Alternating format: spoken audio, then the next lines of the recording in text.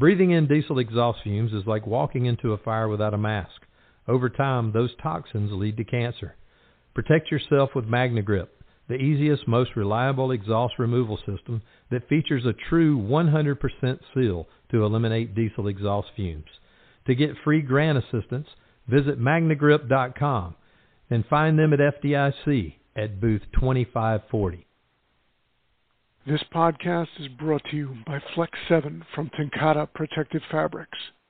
Like a trusted turnout jacket you've had for years, Flex 7 outer shell fabric delivers a perfectly broken-in feel on the very first wear.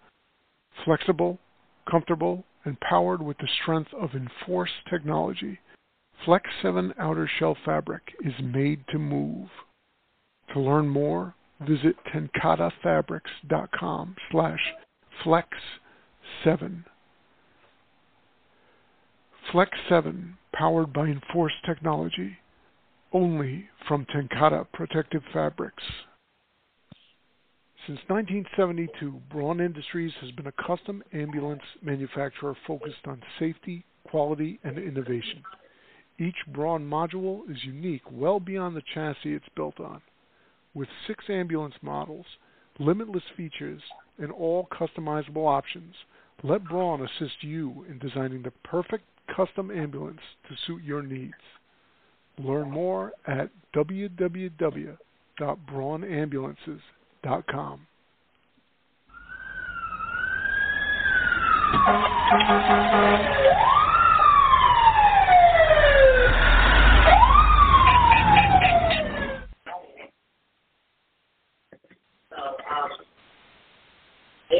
Good evening and welcome to this episode of Politics and Tactics. I'm here tonight with my co-host, Frank Ritchie. Our other co-host, Dave Polikoff, is off on vacation down in Kentucky in the mountains and has no connection or no cell signal, so he's not joining us this evening. But we do have Dave McGlynn with us as well, so we're glad to have him on board here. I wanted to take a quick moment, kicking off the show here,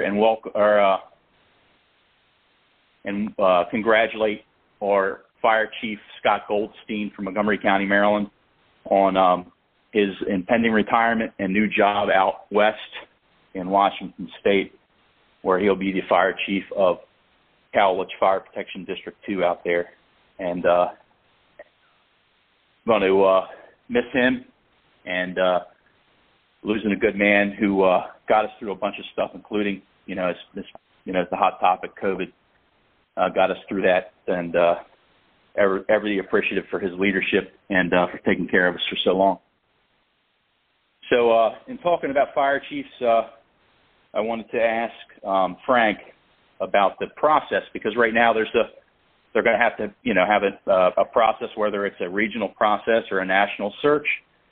They're going to have to find the next fire chief of Montgomery County Fire Rescue. So I wanted to talk about that process and how political that is these days, because really a municipal fire chief is a political head. Sam, absolutely. But one thing you got to kind of look to, and Chief Goldstein, I know since he was a rookie firefighter in Montgomery County, because I lived in the firehouse that he first worked at, or maybe his second assignment. But he was a new firefighter back in those days, and, I wish him all the luck. But it's always suspect when a fire department has to hire on the outside for a fire chief. What's wrong with the department? What's wrong with the system that they can't hire somebody from the inside? Why isn't there internal succession planning that they can have a competitive process for firefighters and fire chiefs that went through the ranks? You want to weigh in on that, Dave McGlynn? Yeah, that's actually an interesting thing, because I'm dealing with it right now, as you're familiar with. So in the department that I work at, our chief recently transferred to a different base, and I work for the military. So he transferred to a different base, and with that, there was an opening for his position, and there's an up in the air on who's internally eligible. The reason why is because the makeup of our department, we have a deputy chief that would technically be intervening between the assistant chiefs and the fire chief, though the deputy chief's, responsibilities were removed and exclusive to just overseeing training and prevention, exclusively then prevention. So who knows? It becomes a frustrating thing because right now where I'm at, we're potentially facing the possibility of an outside person coming in. So I'll say that there's a flip side to everything, right? So negative is that I'll agree with you. There needs to be, you need to design a succession plan for your people. You need to create an environment where you are giving the tools, the talents, the abilities, the amenities, the resources, the training, the mentorship to your people internally to try to give them the opportunity to grow within the organization and, establish that upward mobility, right? The flip side is maybe, it's unfortunate because it's a leadership problem, but maybe things are so out of order, so out of sorts that an outside perspective, that unbiased person coming in can potentially try to clear the water a little, kind of calm the storm a little. So what you're saying is the free market approach of competition sometimes is a good thing, and sometimes you have to go outside, or the department needs that perspective to grow. Yes, but see, here's the other problem with that is if you're a person that's trying to aspire to be a fire chief to make a difference, you're never going to admire the fruit of your labor. Unfortunately, people that go into those positions from the outside, the reason why they got brought there was because things were so bad internally that really they're just setting up the foundation for the next person to take it over, and then that person's going to get a lot more credit for changes, even though they didn't really make all those sacrifices that the person from the outside had to deal with when they first came in. Sam, you want to weigh in on this? What's your take on it? Because both arguments have merit. Sometimes going to the outside and letting competition kind of run free and let the free market principles, dictate the best person for the job should get the job. I agree with that. But I think that we can't always go to the outside. We got to have that plan to try to build our officer staff from the inside. What's your take on that? Because I can see it both ways. Yeah, as can I. And, I welcome a nationwide search. And I would like to think the folks within our organization that are going to apply for this position, they have their ducks in a row, and they're just how do you say it? When they go in for their interview with the council, let's say, just the fact that they've been in this department for at least 20 plus years, they're going to be able to answer questions about Montgomery County, Maryland, far better than a candidate from the outside that's just dummied up on Montgomery County, Maryland, from the internet or that kind of thing. Frank, absolutely. What is your? Can I say one thing on that, Frank, real quick? I'm sorry. So sure. I'm totally with you, Sam, on that. So just for an example, I'm not going to leave the department nameless. I'll just say it. So Baltimore City has an announcement for a fire chief position, and I was reading the duties and the description and the job announcement and everything like that. And I don't want to undermine the process, but I do want to say that I agree that I can see it both sides, but just because somebody has a bachelor's or a master's and CFO or EFO does not necessarily qualify them, though those things are important. That doesn't necessarily qualify them to be the person to take on the helm. Now, John, Frank, your chief is he's a dear friend of mine. He's a big deal in from Jersey City. I got family from there. And I know that, he was fortunate to have the team that he had going into New Haven because there's a Jersey City mindset that he would bring with him when he went there. And that's the one thing is that, a person can't just Google something about the department and be, I guess, technically credential-wise qualified, you need to value the culture and understand the culture, because when you're in the fire chief's role and you're in that responsibility, everything lies on you. The old Harry Truman thing, the buck stops here type thing, like it really does. And I know that stuff's sexy and cliche and on T-shirts, but it really is true. Just because you got a bachelor's doesn't mean that you should be the leader of that department. You need to understand the dynamic of that department. So for the listeners, I would just throw out there, any of you who are competing as an external candidate for these fire chief positions, there's merit to that, and you may gain a level of success. Lasky got a lot of success when he went down to Louisville, and John's doing a great job up there in New Haven. I would say that you need to understand, marry yourself to the people that are in your organization who are decision makers, who are role players. Get with the union. That's one of the best things that John did, was get with you, Frank.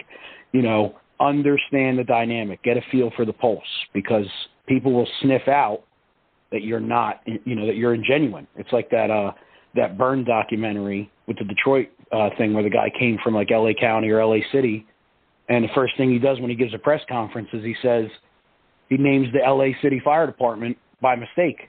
It's like, yeah, that's a fumble in words, but bro, like that pays horrible dividends in the fire service. Like you need to know the name of the department that you're now the chief of.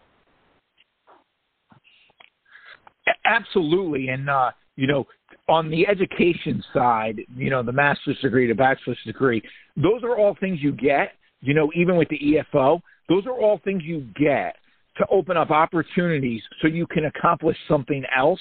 The degree, while it's an accomplishment, it's there so that you can do something else. Now, I say that with a grain of salt because Sam Bellani and I both went to college at the same time, but what I really should say is he went to college and I skated by. But the fact of the matter is education is important, but it's not everything, and to get those degrees are generally to open up other opportunities, because a lot of times it's a checkbox. It's whether it's a way to whittle down the applicants without interviewing everybody. And if you talk to human resources professionals around the country, a lot of degree requirements are based off that. It's a way to whittle down the applicant pool, and we even see liberal governors, say in Pennsylvania, taking away some of the degree requirements for some of the state jobs where they found that it hasn't made that big of an impact. So I think school is great, but I think you got to evaluate the entire person. Sam, in Montgomery County, Maryland, if you come on to the job, is there a reading list? Like, what the reading list is going to be for the lieutenant's test, the captain's test, and so on? Or does it change at each test? Yeah, they can see by way of the announcements that are basically, available for anybody to see. We have an internal system that, kind of guides a candidate through the process, like an electronic process. And the announcement's in there, so you can actually go in there and look. It tells you if you're eligible or not, so you see what it is. You can look at the advertisement for it. So yeah, and really the big reading list hit for us is our master firefighter and lieutenant ranks. They have a reading list.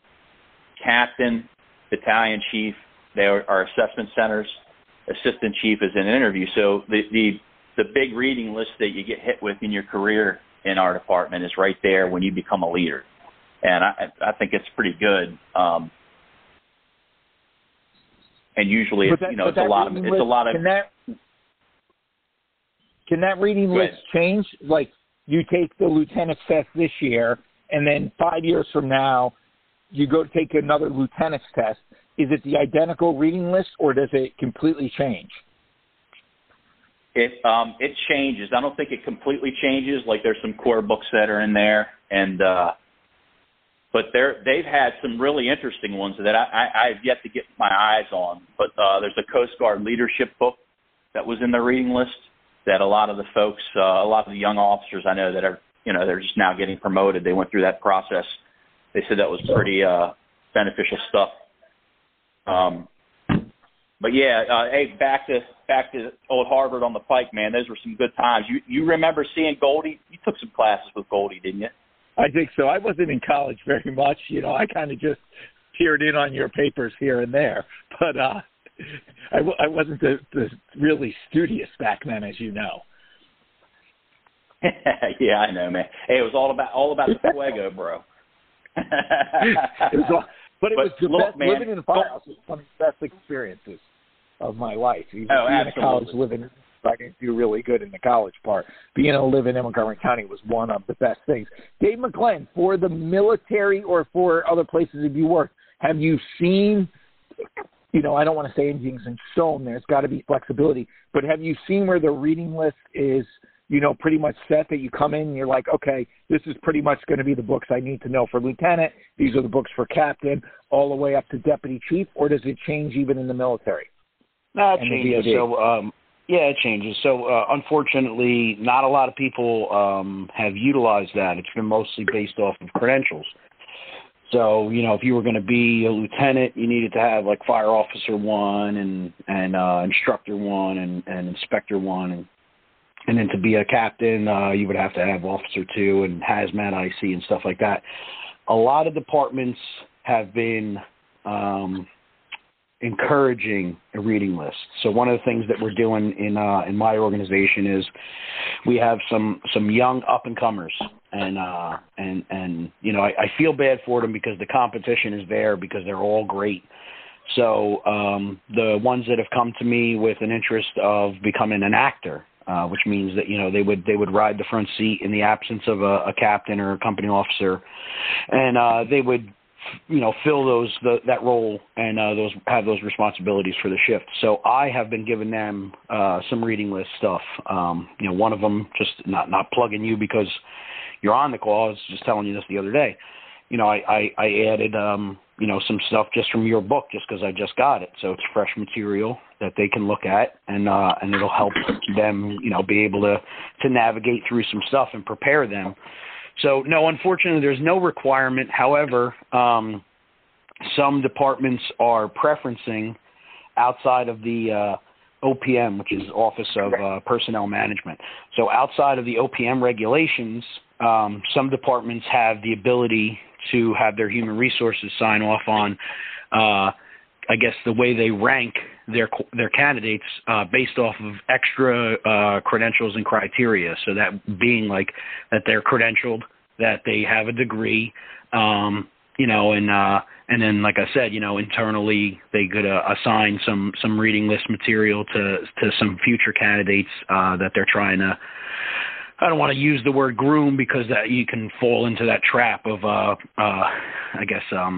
pre-selection, but that you're trying to just give the opportunity to prepare them for what it's like. Just because you took Officer 2, there's a lot more to it than that. Just like the book that I'm writing, Frank, like it's more to than just have an Instructor 2 or Instructor 3 if you want to be a training officer in your organization. You're going to deal with a lot of crap, and a lot of that is egos and, the sniffing each other's butts thing. So any way that we can try to prepare our folks for that, when they run into union issues and stuff like that, they don't learn that just in taking a Fire Officer 2 class. So. No, absolutely. But I like the fact that they are giving kind of that ladder to say, hey, we were looking for somebody to be Fire Officer 1, Fire Officer 2, Instructor 2. And Montgomery County, Maryland, when I was there, and I thought this was really good on the college level, is they wanted you to have a certain number of college credits when you took the lieutenant's test and a certain number when you became captain. And I thought that provided kind of a ladder so that people said, hey, if I want to be a lieutenant, I got to start taking some college classes. And I thought that was really beneficial for the department to provide that guidance. Is that still going on in Montgomery County? It is, and don't quote me, but I think it's like 30, 60, 90, so 30 for lieutenant, 60 for captain, 90 for battalion chief, bachelor's for assistant, and master's for division and up. I'm not 100% sure on that. It may have changed recently, but yeah. So that stuff's in place,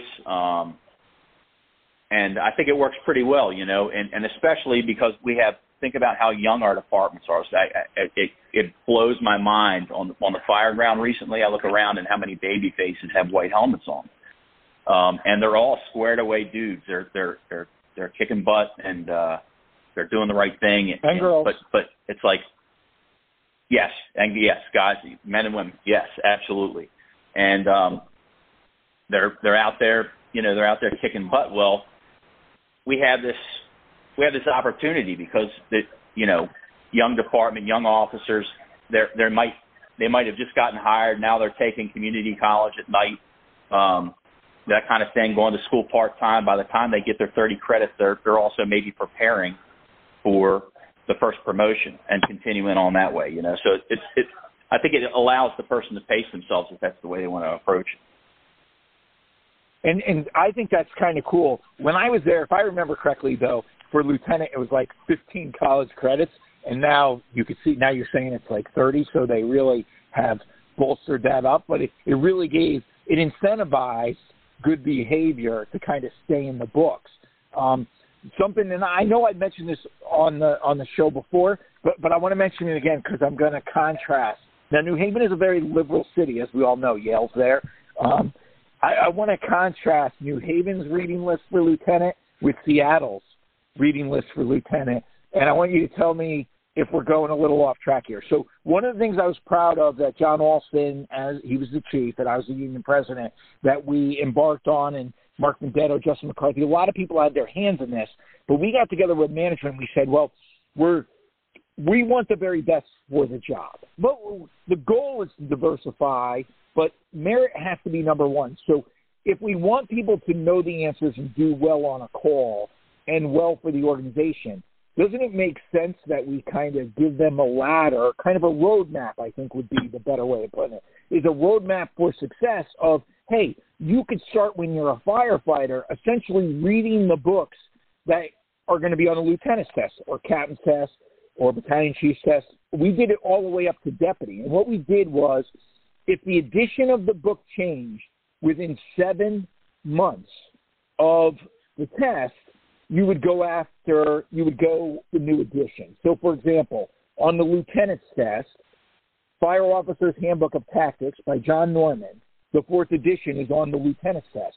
If that edition went to the 5th edition and it was 7 months before the exam, the new book is on the test.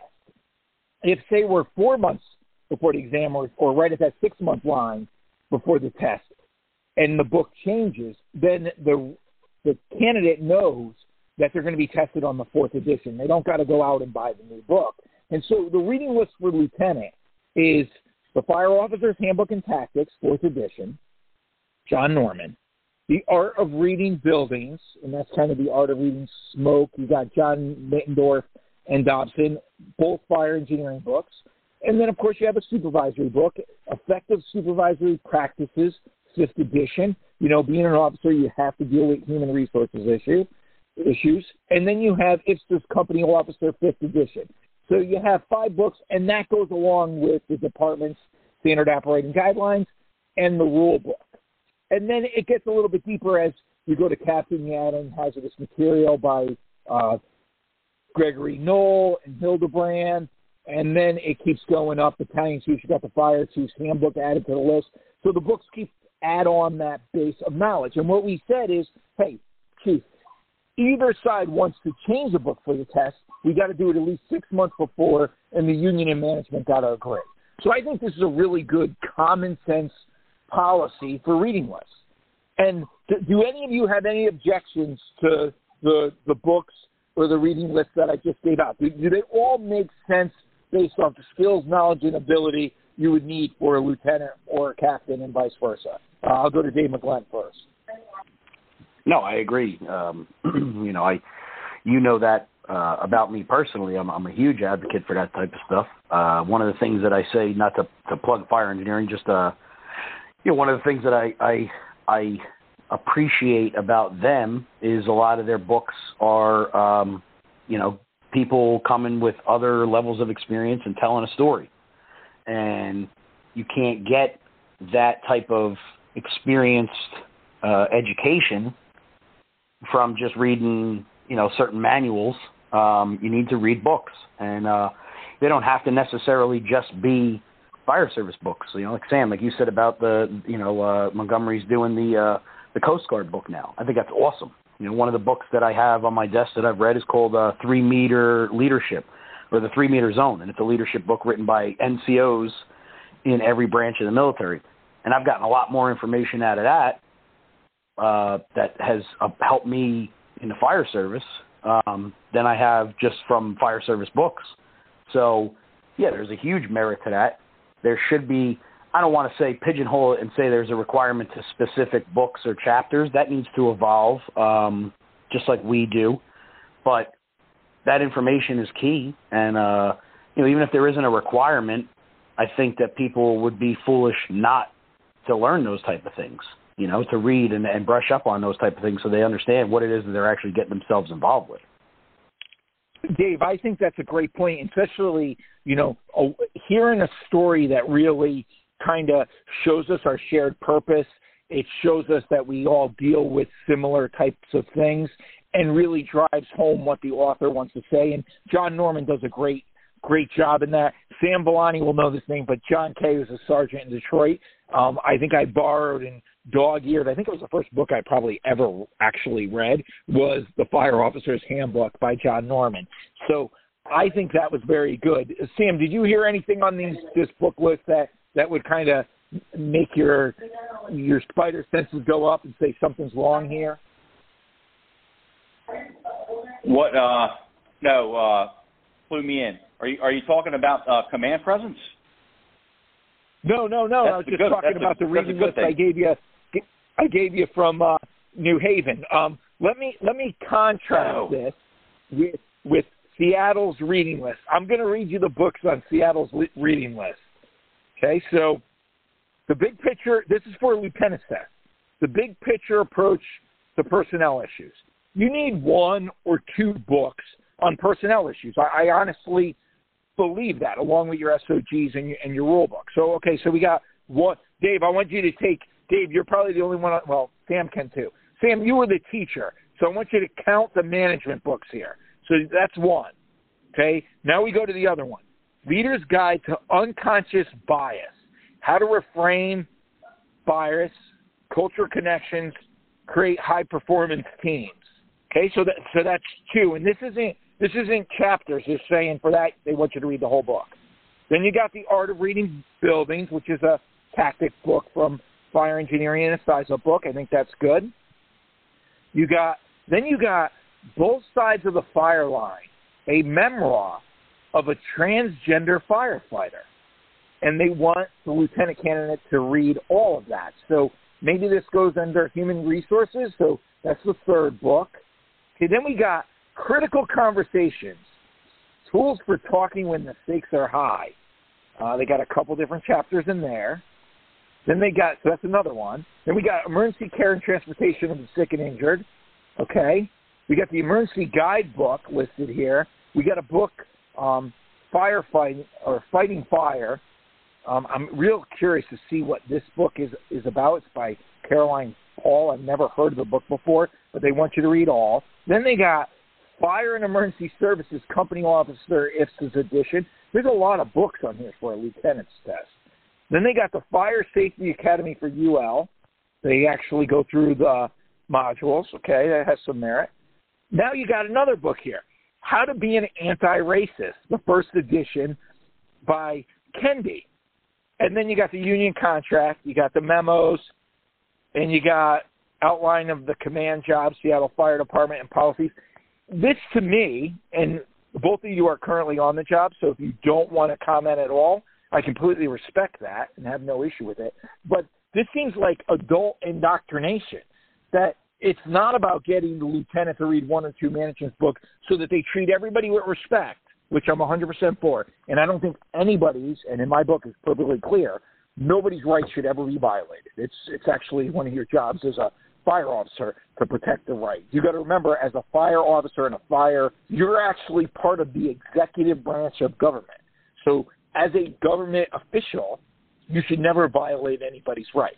But to me, this reading list out of Seattle reads to me like they're trying to put forth a progressive agenda that goes beyond the skills, knowledge, and abilities that we're looking for a fire officer. If either one of you care to, I'll go to Dave McGlenn first. And again, if you just want to pass on this one, I'm okay with it. I completely understand. Dave McGlenn. Okay. I was hoping Sam went first. No, we're good. Sam says pass. Sam right. says pass. Nice, thanks. That's the beautiful thing about politics and tactics. We're okay with a pass every now and then. Right. No, so I am on the job, but anybody who knows me knows that I share my opinion, but I don't mean to sound, I guess, ignorant or arrogant when I say this, but I will always ensure that I support it with facts, just because I don't argue just for the sake of arguing. So in the tactic of leadership and also in teaching people, you knock them down and then build them up. So I'm going to kind of ebb and flow here. I'm going to knock down first, but then I'll play devil's advocate and build up. So the first thing I'm going to say is, the topic of the show, politics and then tactics, right? So the reading list actually goes along with kind of the name of your show, Politics and Tactics, which is great. But I'll say this. So politics, right? We sent $80 million to Ukraine. Russia and China are sitting there, breaking bread and having lunch with each other. And the president is former president is under indictment for paying somebody off, because I guess we forgot about the Paula Jones thing when the guy that was the Arkansas governor spent $850,000 in the 80s while he was the governor to pay somebody hush money. I don't know where he got the money, but good for him. This is a buzzword. I hate to dismiss it. It's real. It's happening. It's a buzzword. It's a diversion. It's like the weapons of mass destruction thing. Everybody all of a sudden started talking about gays in the military and gay marriage. It was a diversion. Has nothing to do with anything. I think that... Wait, so Dave McGlenn, first off, you're telling us that politicians lie? Yeah, well, I think that goes without saying. But anyway, I'll say that I think that I say unfortunately because I feel like we're buying into a forced narrative with stuff. But, however, fire service, we're in the business of dealing with lives and property, and no one's life is different. It doesn't matter. Color, creed, gender, transgender, whatever, if you're a cis or whatever it is person, whatever, we're going to help you whenever you are in a time of need, because that's what we do. So I applaud Dave, we're not just going to help you. Dave, we're not just going to help you. Whether you're homeless or the mayor, there's not a firefighter that I know that can do the job that wouldn't make their wife or husband a widow and their kids orphan for the community we serve. So I think the fire department, when it comes to valuing life, we value all life. And I think that's what you're trying to say. Is that correct? And that's exactly what I'm saying. Yeah, it's 100% what I'm saying. That's where I'm going with that. Is like I would say that Seattle is smart in a sense. I agree with you with the kind of forced progressive narrative, but at the same token, this is happening. And it's like the lithium-ion battery thing, right? So whether we like it or not, we still have to respond to it, right? Dave. So there's not 10 books on lithium batteries on there. No, I know. That is odd. I was actually gonna point that out. But hear me out. So I think that in this progressive world that we're encountering, right? As stewards of the fire service, as stewards of the community, it is somewhat beneficial, and that's where I play devil's advocate, to prepare people for that, because we're finding this in our fire service, and it also in the people that we respond to for emergencies. Now, before you say anything else, I'm putting you on speaker because I got to pull this up so I get it right. So I'm going to say two things. So one, at some stage, the human species will divide, whilst most will continue to evolve. A minority of those lacking the intellectual capacity of thought will develop a subspecies, being easily led, form into packs attempting to control the majority. They will deny biology, attempt to undo the centuries of human development by rewriting history and gradually revert to their primate origins. They will expect all to conform to their point of view without question. Charles Darwin said that. Okay, that dude's been dead for years. And now I will go back to one last part, chapter 10, page 255 of Command Presence, reconciling the past. We fail as a society when we attempt to view the past through present-day constructs. The past should be evaluated from different perspectives to be better understood, or to better understand it. Learn from it, but do not distort it to fit a political narrative. Likewise, you cannot view the past through the constructs of modern-day thinking. It is unfair to judge the past through the moral standards and values of today. And you wrote that, Frank. So I agree with that wholeheartedly. Oh, my God. I think that maybe, and I think that maybe that should be something that you should reach out to some of your contacts in Seattle and tell them to read that. Dave, bravo, man. That was the smoothest transition into talking about our book, your book that we were able to help you with. Probably the best transition in a very long time, man. Bravo. That was awesome. We went from Charles Darwin to Frank Ritchie. Some great philosophers there, man. Yo, that was a wig splitter too, man. I had not heard that before, and that kind of fried my egg a little bit, man. Jeez. Yeah.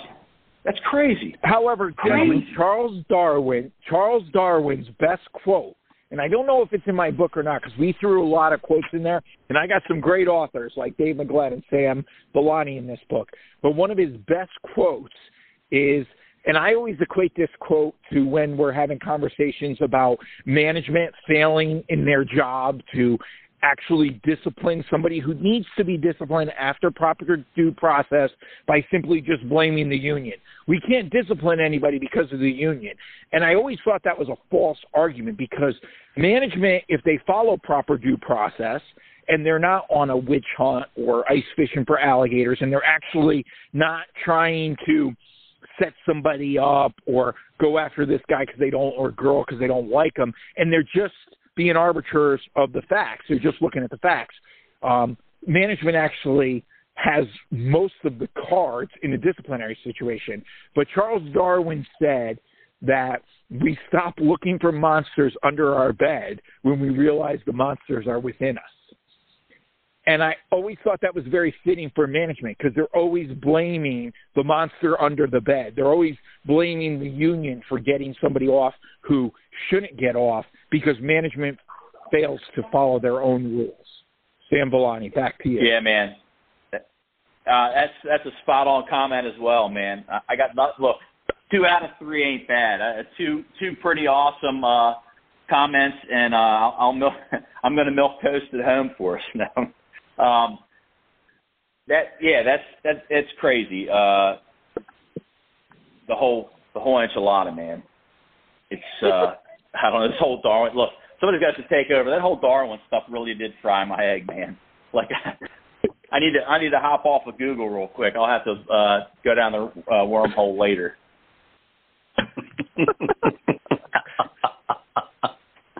All right, good. Dave bringing intellectual prowess to the conversation here on politics and tactics tonight. That was fantastic, man. That was fantastic. In full disclosure, both of these individuals contributed to the book. Dave contributed to the mentoring chapter, which I think is a really great piece. And Sam and I wrote the Size Up chapter together, which I think is a really good, solid chapter. I think it's one of the best chapters on Size Up because it's not only just about Size Up, it's also about the human mind and Size Up. Sam, do you want to talk a little bit about that? I mean, kind of we can move into the kind of the tactic portion or however you guys want to proceed. Yeah. Sam? No, or can you hear me? Yeah, I can hear you. Go. Can you guys hear me? Oh, good. Sorry. Yeah, well, you know, our chapter was basically bounced off a good size off article that you kind of got me my wings there, being published in Fire Engineering, and graciously allowed me to co-write that original article. And then it was nice to be able to expand it into a cohesive chapter. And yeah, I mean, from just the very, very simple, and I say simple, but the stuff we've known forever, from Colwell's Wealth forward to the way we kind of do it these days, I think we did a good job of covering the topic. Absolutely. And Dave, you might be interested in this. So one of the things that I found before I was a company officer, is when a firefighter was in the building, like house fire, they're in the house, I would go up to them and I'd say, all right, explain something about the building to me. Give me your size up.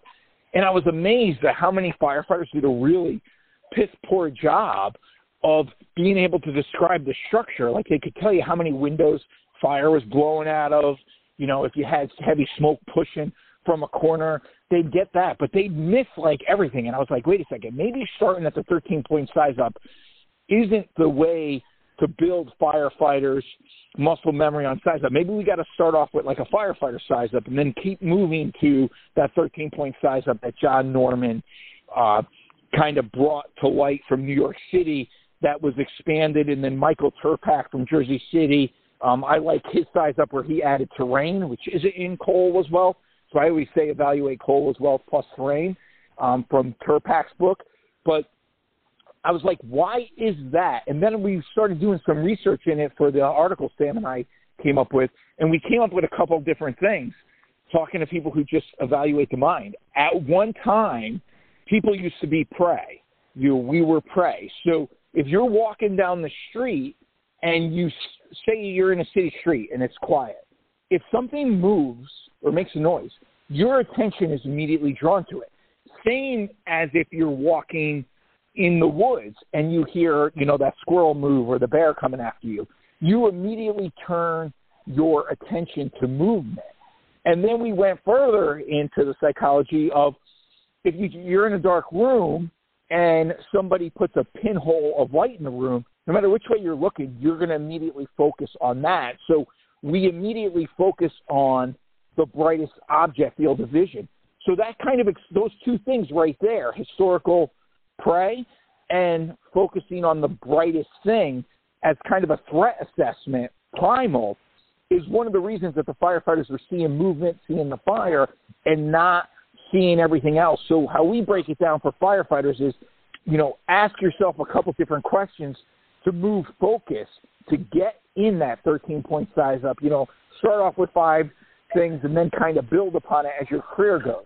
Dave McLean, you want to weigh in on that? Yeah, I actually I agree with that entirely. I think that it's another step that we miss. Again, just in my experience, just from my side of the fire service, we promote people sometimes, not dismissing them, but based off of the level of credentials and certifications, and not off of the experience. So we find ourselves with people that they're gun shy, talking on the radio, or they really don't understand how to give that proper size up. And just from me, from my I guess level of expertise as a training officer, having done it for the amount of years that I have, I would say that where we failed was they should have an understanding on how to do that prior to riding that front seat. And like you said, starting with the firefighter, 5-point assessment. I like that. Not diving completely into Norman's or using Colwell's Wealth and then the terrain piece, the Turpak added. Gradually getting into those more of like, I hate to use the term because I use it all the time, but more of like a crawl, walk, run methodology. And then this way we're preparing our people for success. Where they put the bugles on or trumpets or whatever you want to call it, and they put a different color helmet or shield on, and they're not sitting there nervous when they're riding that front seat, or they're not sitting there like, oh shit, when a call comes in, they're afraid that they gotta, lead the crew, that they're sound and comfortable because this is something that they've worked on and prepared for. You know, you don't become the starter on the football team by just showing up and telling everybody you can pass the ball. You know, that's done through practice and proving that you can do that. So, not stealing from the conversation, one of the things that we are doing literally this month into May is we're going to be taking the crews out, a crew at a time, and I'm going to be pulling up on buildings. And first thing I'm going to do is I'm going to give them an address, and I'm going to have them have to find how to get there and point out where the hydrants are. And we're going to go to, you know, one of our private tactical channels that isn't going to be everybody from the county listening to, and they're going to give the arriving conditions and the arriving information that they need to do, and pass on whatever assignments they need to do. And then when they get out, I'm going to call on each firefighter and ask them a different thing about the building. And I'm not going to allow them to just say, yeah, what he said. Like, no, I want to hear what you would say if you pulled up. Or, you know, we'll do 4 different buildings because there's 4 people on the crew. This way they can't steal from each other, and have them each give a size up. And I feel like everyone will learn from each other in that, because, you know, you're being tested, but it's in a controlled and comfortable environment. It's very important because, like I said, we're promoting people that don't understand how to give that size up piece of it or how to talk on a radio, and that makes or breaks the whole the rest of the scene. When you get a poor company officer arriving, it's not saying the right information on the radio or not giving the right size up, everybody else is responding to that. You know, you're painting a picture for the incoming units. So it's very important. Dave, hey, Frank, while we're on the Go ahead, Sam. Hey, yeah, while we're on my chapter real quick, I wanted to see talk about Trust But Verify. I think that's a pretty good lately in my job, Trust But Verify is like the overall theme of our incident management plan, and it does work well. And we talk about it in there. Can we talk about that a little bit? Absolutely, without a doubt. Go ahead. Well, you know, we do have, every department has them. You know, if we have incident response plans, SOPs, SOGs, whatever your agency calls them, we have those. So, you know, in absence of anything formal from a command officer, people are jumping into positions already. I'll know, you know, where my first engine and truck are and where my second engine and truck are, and I'll know my third engine is checking the lowest level as they're making an alternate entry, blah, blah, blah. You know, I'll know all those things, but I'll verify those people are in place, and you know, that also gives me the opportunity to assign them divisions or groups depending on, you know, what their mission is. So it works very well for me. It helps me better effectively track my units. I feel like I have a very firm grip on where my people are at any time because of Trust But Verify. So anyway. No, Sam, I think Trust But Verify also not only goes for your company locations, but for example, Dave, you were talking about your size up is essentially your first impression of what's going on with the building and the location. And that first impression has to be verified. For example, you know, are you going to verify? You're going to say what you think the building instruction is. But say you got a taxpayer fire. As a battalion chief, I want one of the companies, it may not be the first company, but I want one of the companies that go in to kind of scoot a little to the side of the door, pull the ceiling, make sure that when they drop the drop ceiling, there's not another ceiling above that. I want them to verify what the building instruction is, because like in New Haven, a 2.5 wood could be platform construction, most likely balloon frame, but on the far side, it could also be brace frame. And when that construction is verified, I want somebody to kind of verify what that first impression is. And I also want to say that Sam very well might be a Russian agent, because while Trust But Verify was attributed to Ronald Reagan, Ronald Reagan actually got that from a Russian proverb. And Sam, I'm very suspect of your ties to the Soviet Union. I remember you telling me that. That's crazy. Dave McGregor. Reagan confirmed that. by the way. He confirmed that. He said that one thing that he learned from his Russian friends was that, and he said it in Russian, and then he repeated what it meant in English. So, yeah, that is a very factual thing that you just said. He Wow. did. Sam's the only one of us that could spell, so Dave actually put it in Russian, and then we put it in English in the chat. One thing we want to point out, and I'd be remiss to say it, Dave, you talked about when you give that radio transmission, your initial size up, is you're letting the companies know, basically what they're coming into. And Sam and I wrote about this in the chapter. We want to take this to the next level, because if you look at when we learned about, how people learn, 5% lecture, 10% reading, 20% audiovisual, 30% demonstration, 50% discussion, 75% practice, and 90% of what we teach others of how we learn, the learning method and retention model, is that when we teach size up, we don't want to just say, and I think you're 100% right, you definitely want to let those incoming companies know what's coming on. But if somebody gives a good size up, going back to the initial beginning of our conversation when we were talking about the brightest object and your eyes focusing on that, and we're talking about historical threats, if you give a good size up that contains all the different components, you're actually moving focus and you're giving yourself a good size up, and that prevents you from getting focused in on any one issue. Dave McGlenn, weigh in on that? So exactly. So, size up is how everything should be approached in life, right? Do a 30,000 foot mark, a bird's eye, the importance of the 360. So, yeah, initial arriving conditions or what you see. So you're painting that picture, right? But so a little piece of history, Bryceland Street, Pittsburgh. That's the importance of trust but verify, the importance of doing a thorough, full size up. So we need to teach those things. And that's done through the repetition piece. It's done through, the crawl part where, okay, tell me what you see when you get on there. Now, I changed it in the back. There's something else going on in the back, or I'll just throw a monkey wrench in there for, just a hypothetical. And it's like, well, okay, so now you understand the importance of the 360, right? And, you understand the trust but verify piece of this. But also it's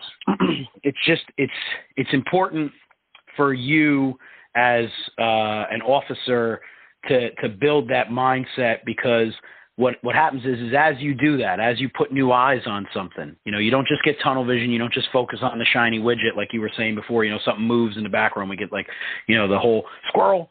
But you focus and you 30,000 foot, you bird's eye it. And you assess. What happens is you start to unlock things that you can compare it to in your brain. You start opening up file cabinets. You start building off of your references that you've trained on or have experienced in. And you can start building a tactical approach as that initial arriving officer just by giving a good assessment of, the initial arriving stages. Absolutely, Dave. And, in full disclosure, I stole this from Anthony Avillo, which is kind of a New Jersey thing, because Thomas Edison didn't invent the light bulb, but he did say that he borrowed brilliance and he kept testing it and he improved it, and now everybody credits him with the light bulb. But when I was writing the SOG for New Haven, or being a part of it for that matter, Avillo gave me, 1, the company designation, 2, the number of stories, construction type, occupancy, we added in if other than a dwelling, conditions, note the most exposed structure, actions being taken, and 7 was additional resources needed. So we tried to get our company officers by SAG to hit those 7 things, and we found that if you look at the human mind, 7 things are easily remembered, and that's why a phone number has 7 digits. And then we had the battalion chief go on and expand that size up to include anything missed by the officer. So the 10 things we're looking for the battalion chief to do is establish command, number of stories, building length and width, construction, occupancy, conditions found, note most exposed life hazard and exposure, reassessment of fire conditions, all exposures, including the number of stories of construction, number of lines in operations, and additional resources if needed. That's the first due battalion chief thing. And, sometimes they're going to miss one or two of these, but we found that if you kind of put these in practice of, this is what we're looking for the first due company, and if you miss them, the battalion chief's going to kind of throw them onto his or hers, but then the battalion chief's going to hit 10 things, and then it kind of acts as the signature of the department, because there's nothing worse than listening to the radio and every fire is completely different. So in other words, you listen to one officer, they sound completely different. I think that the radio transmission of a fire officer is kind of like the signature of the fire department. Sam Bellani, weigh in on that?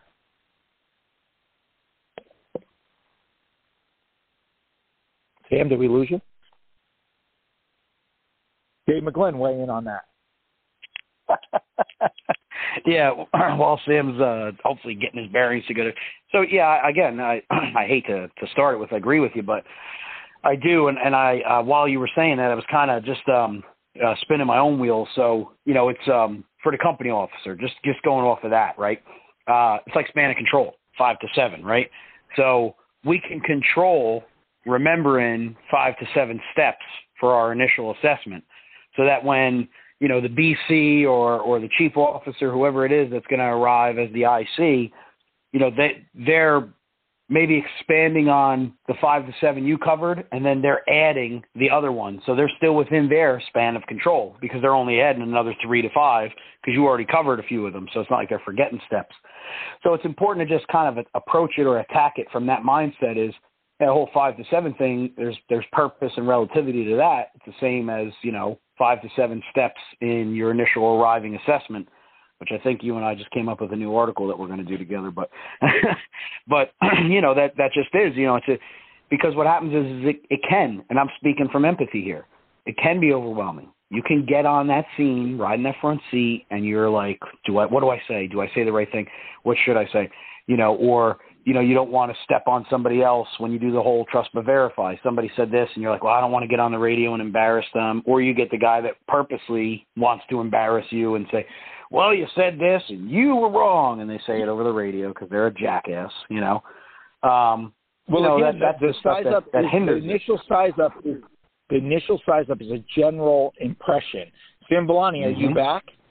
Yep. Or did you go get popcorn? Yeah. Hey. Yeah. And I have a comment. Hey, sorry for the technical difficulties there. It was an earphone malfunction, so I'm back online. Welcome back. Figures to get an I'm a mess, man. earphone malfunction from the radio guy. I'm 48 years old, man. I have a 2- and 5-year-old, man. I hope I'm looking for a little empathy. But listen, I do have a comment. So, that those 10 points that the battalion chief has to cover, a lot of that is trust but verify, right? A lot of that in there, you've probably heard on that good picture that's been painted, hopefully by that first arriving company officer. And you think about how valuable it is, and I don't want to beat it to death. I think you both have said a lot of really compelling things about why it's so important. And I lost my train of thought. Hold on. Let me give you a second. Okay, Look, so I got a question for you. Yeah. Let's talk about the new company officer now. You get a new company officer. Yeah. Brand new. They're asking you as the battalion chief for some advice on their initial radio report. Do you advise them to give their radio report before they get out of the piece? And there's no right or wrong answer here because I've seen it both ways. Or do you tell them, wait until you get out of the piece to give your initial impression size up report? What's your take on that? So our department in our incident response plan, our on-scene report, basically our size up by the first arriving company is split. It's an initial on-scene report and then a supplemental unit report. The initial on-scene report is done prior to departing the cab. The supplemental unit report is conducted upon the completion of the 360. So you can think about what those things would include. Where are your exposures, what conditions are evident, where's your basement entrance, is there a basement, that kind of stuff. You have people hanging off the balconies in the rear, whatever. So it splits it very handsomely into two different things, and the young gun company officers in our department really knock it out of the park with it. I'm very impressed with the fact that when we first were met with it, it was kind of, it was a little intimidating because it's a lot to say, but it's all important, and they've developed a pretty good flow of it, and it does paint a really good picture. I like that. I think that's a really good way to do it. Initial report and then your unit report as you're going around. A lot of departments don't have that set up, so they just had the initial size up, and we see some officers, they call that working fire from the windshield size up. They get out and they smell that furnace malfunction in their heart. So I kind of like how you said Montgomery County does it. That makes sense. You give a windshield size up, and then you give a unit size up as you're doing your 360. Dave McGlenn, we're at the witching hour, so you want to weigh in on this? Yeah, again, my wheels just turning. I'm just taking notes here. So I like that too, because it kind of just adds to the step of it. I want, just me personally as an IC, I want my initial arriving officer to give, the windshield size up, and then he can expand on that report as he walks around. It's the same as the fire. Stages of fire. There's so the fire changes, the conditions change from before we put water on it to after we put water on it, and flow path and whatnot. So it's the same thing, the condition changes from the first arriving officer. And in the fire service in America, there's predominantly volunteer, which is nothing wrong with that. What I'm saying is you're not guaranteed like what we have, with me and you and Sam, we have multiple companies arriving at first, so we can assign multiple hands to do stuff. Where some people are showing up with just a couple guys, and could be one older guy driving and a young kid in the front seat. So, you don't know what other people are going to be coming there. So you're John Wayne in it. So those conditions are absolutely going to change, and it's up to you to be able to be comfortable to expand on that, to report on that, to give those updates before someone else can take the, official command. Absolutely. I want to give both of you the last word because we're at the 8:30 mark, and I'm at my third beer, so we're going to stop before I say something dumb. That's how we do. And famous story, when we started Blog Talk Radio years and years ago, the very first couple episodes, some guys, I think, like Rick Lasky, they were going like 2-3 hours. And so Bobby Halton calls me up and goes, "Hey, Frank, you don't have to end right at an hour. You can just keep going." And I go, that may not be good for you or me, Bobby. He's like, "Why?" Like, because when I go on the show, I'm usually drinking. He's like, "Okay, keep it at an hour, Frank. Keep it at an hour." I try to do the same thing because of you. My first show ever, when they gave me the podcast 5 years ago, you were my first guest, and you were like, "We're at the witching hour, so I'm going to get off here." And I was like, "Okay, I guess I got to try to keep it at an hour each time." Except for Rhodes. I had Rhodes on my last show, and he went an hour and 26 minutes, and I didn't stop him. He's the boss. I'm like, "Yep, go ahead, bro." Oh, that's awesome. All right, Sam Villani, last word for the night? Yeah, find our book, Command Presence, written by Frank Ritchie, with contributions from none other than David McGlenn and Sam Villani, your two other hosts this evening. Hey, I love that, and, like any Frank Ritchie project, I Tom Sawyer the hell out of it. So I got some great contributors to make this a fantastic book. And hopefully when Dave comes back, because Dave is also a contributor, we'll go line by line by the book, chapter by chapter, and we'll kind of cover why you should get this book. But I actually think it's a really good read.